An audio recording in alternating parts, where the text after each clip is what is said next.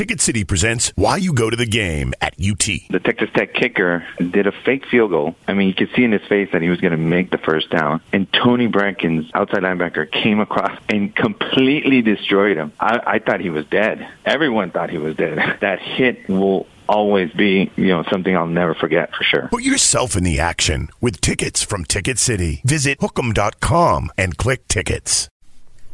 Longhorns Unfiltered coming to you from DKR. The Texas Longhorns are back in control of their destiny, 24-10 over the Iowa State Cyclones. Cedric Golden here with Danny Davis and Kirk Bowles. I'll start with you, Duck. How big was that senior night win, and how impressive were the Longhorns in all areas? It was huge on both counts. I just love the atmosphere. I think from the start to the finish, there was energy in this house, and I don't think it ever really dissipated. Mm-hmm. I mean, the fans were engaged. It started with Oklahoma State knocking off West Virginia, shown on the Jumbotron, and that jacked up the crowd and the players, and I think they kind of rode that wave because, they had a lot to play for, and they played like it. It was very impressive to me. As a result, the Texas Longhorns control their own destiny. They go to Kansas Saturday, get a W. They're going to be in the Big 12 championship game. Danny Davis, how about the play of one Shane Buechele coming in relief of an injured Sam Ehlinger to guide this team to a win? This is twice this season that Shane has had to come off the bench, coming cold after injury, and just kind of, lead them to victory. It wasn't anything spectacular, but he didn't throw an incomplete pass, threw one to Lil Jordan. The Lil Jordan made a very, very nice play on that resulted in a touchdown. And Texas has the luxury of having maybe the best backup quarterback aside from maybe what's going on in Alabama in the country. I mean, this is a guy who has 19 starts under his belt. It's a guy who's not going to get rattled coming into these situations. And, in the end, when Shane writes his final chapter here, it's going to be interesting to kind of see what his legacy is. And it may not be, what people thought after that freshman year, but he's had some nice plays and some nice moments this year. And I don't think Texas fans are going to be complaining once he leaves the 40 acres. Duck, he's got the entire respect of that locker room, that coaching staff, and a lot of people in the media. It could have been easier to transfer. I asked him why he didn't. He said because he loves his teammates. That's the embodiment of team play and team spirit, and it's a selfless way of going about your business. What do you think that does in a locker room? Because I know Sam Ehlinger. He was chasing Tom Herman down the sideline. Put me in, coach. Put me in, coach. I'm ready to play. And Tom just walked away. I've got a relief man that can get the job done. And what does that say about the respect that he engenders in the locker room? Oh, I think that's huge because I think they believe in him. I think because of his selfless nature, I think when he comes in, they know what they're getting from Shane Buechele. They know he may not be spectacular, but he's going to keep them from going off the rails. And for him to come in a pressure moment like this, playing the whole second half and go 10 for 10. And, you can't say there was any drop-off today. Trey Watson said, well, there's no drop-off when you go to Shane. Well, that may not be actually true. But tonight, 10 for 10, he was perfect and just what Texas needed in a pivotal time in that game. Our boy Brian Davis just joins us here. BD, that defense was really good against I'm telling you that Brock Purdy is going to be an all-conference quarterback one day. That guy is a stud horse. Charles Omenihu and company holding them to 10 points. You had an interesting conversation with Charles Omenihu, didn't you? You feel me? I did. He said that I walked up to Charles in post game, and he looked at me and we fist bumped, and he goes, "Man, that guy was holding me all night." And I just, of course, he was. And I was just kind of like, "What if I walked in here?" I said, "What?" And he said, "Man, I was going to go in there, kapow! That's all you were going to hear."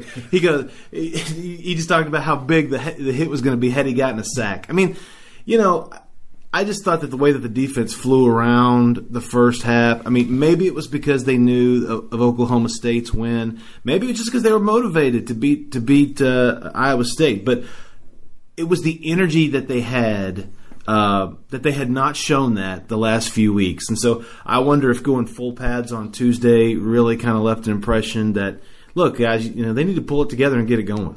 And Danny, we're looking forward to the Thanksgiving trip to Lawrence. I know you guys are so excited. Are we looking forward to that? I'm really excited about that trip, Danny. Don't you? You're staying home? No. Is that why you're excited? Why are you bringing details into this? It doesn't matter that I'm staying home. My boys are going to Lawrence. I'm excited for them. You're going to come back home with a chance to play for the Big 12 title. Danny, I was going to ask you, Tom tries so hard to make it a station-to-station thing, but you know what? He is bouncing off the walls, knowing that all they have to do is go to Lawrence and get a win. Our last trip to Lawrence wasn't a great one. What do you think is going to go down this time around? Well, once again, I mean, this is where the senior leadership is going to come into play. I mean, they had 26 seniors walk out before this game, and this is where those older guys are going to have to remind the younger guys that, this is a team that a couple of years ago went to Lawrence and were unable to save their coach's job and, had a humiliating loss. A lot of these guys, Charles Minnie, we just talked about him a couple minutes ago. I mean, he was maybe the most upset I've seen a Longhorn in, 3 years on this beat after that loss and the way he reacted. So, I mean, these guys are going to spend the entire week reminding people that Kansas is not a pushover. Kansas gave Oklahoma a scare this year and beat TCU a couple weeks ago. So this is a team that's going to have to get business done, and that's what they're going to preach this week, and we'll see if they can avoid a similar setback as to 2 years ago.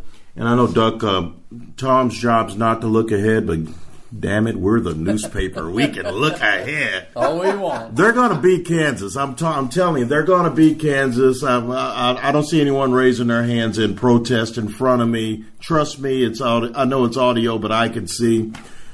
Kansas scored 40 today against Oklahoma. And the Sooners are not good defense. And Brecken Hager, before he left, he shows up with a chew in his mouth, sunglasses, and a cowboy hat, looking like Michael Hayes from the Freebirds. He goes, OU has no defense, and then he looks up and goes, it's 11-12, and guess what? OU still sucks. He's already laid down the gauntlet to the chagrin of some really concerned SID members. You can't control that guy. How excited would it be to set up a big-time matchup if OU takes care of business in Morgantown next week? Hey, how long has it been since the Maryland game? Maryland game, and even maybe the Tulsa game after that, everybody's wondering what in the hell's going on. 7-point win over Tulsa, 6-point win over Baylor. Yeah, and there have been times where we're going, well, they're kind of treading water, they're on a treadmill, but now it looks clear they're moving forward. I mean, they beat a really dangerous tech team on the road in the closing seconds, and Iowa State's a good team. Now, they missed David Montgomery, who was suspended for the first half, and he's impressive. And they've got a lot of weapons, but this was the first time, I think, maybe all year where the defense just took it to Iowa State from start to finish, didn't give up a touchdown until minute 33 left in the game. That's hard to do in the Big 12 these days. Yeah, I mean, that was a garbage time score that really means nothing. To me, the final score was 24-3 in this game, but, a Texas OU rematch in Arlington, man, I don't know. I think if I'm Texas, I want West Virginia to win that game next week. Oh, yeah. No! Yes, and here's why. No! If you're me, I want Texas OU. Of course. If you're the Beavos, you want to see West Virginia because it's easier to prepare for a team that's beaten you, and you've got all the momentum. Momentum's an illusion, but still you have the reality of a loss. If I'm Texas, I don't want to face. If I'm Tom Herman, I don't want to face Kyler Murray again. I'd rather face Will Grier, and his horns down. I like it either way. I just like Texas being in the championship game. Yeah, if I'm Texas, beggars can't be choosers. I'm just happy to be in that championship game. They play Alabama in the Big 12 championship game. I'm like Danny. Just get there. One more thing before we shut it down. The atmosphere here at DKR tonight was electric. We had the flashlights were flickering. Journey was playing. I've never seen an atmosphere like this. I've heard louder crowds, but this was something to behold. I think they kind of raised the bar for next year, and I expect them to show up in big numbers at the title game. What do you think happens next week? Do you think they blow Kansas out? Do you think it's going to be a close game? What do you see happening, Duck? I kind of think they might blow them out. I kind of felt good about this game tonight, that their heads were screwed on right, and they really were focused on this thing. So I guess there are enough players here from 2 years ago. Yes. When they had that debacle in Lawrence, and that's going to be fresh in their minds, and that's going to sustain them, I think, throughout the game. I got a really good quote from Shane, in my story for tomorrow, where Shane said, let's go back and he goes, let's fix it, let's make it right. And I think that Kirk's right. There's enough players here that are going to feel like they're returning to the scene of the crime, and they need to make it right, and I think they will. Heck, there's enough players on this team that were here a couple months ago when they barely beat Tulsa. So this is a team that can lose to anyone if they're having a bad day, and Tom Herman and his coaching staff will be preaching that the entire week, I am sure. Well, it's really exciting to be talking about special places. This is a big game coming up, and if things go as planned, an even bigger game coming up after that. That'll do it for us from DKR. The Longhorns win 24-10. For the Duck Kirk Bowles, Brian, and Danny, I'm Sid Golden. We'll see you later.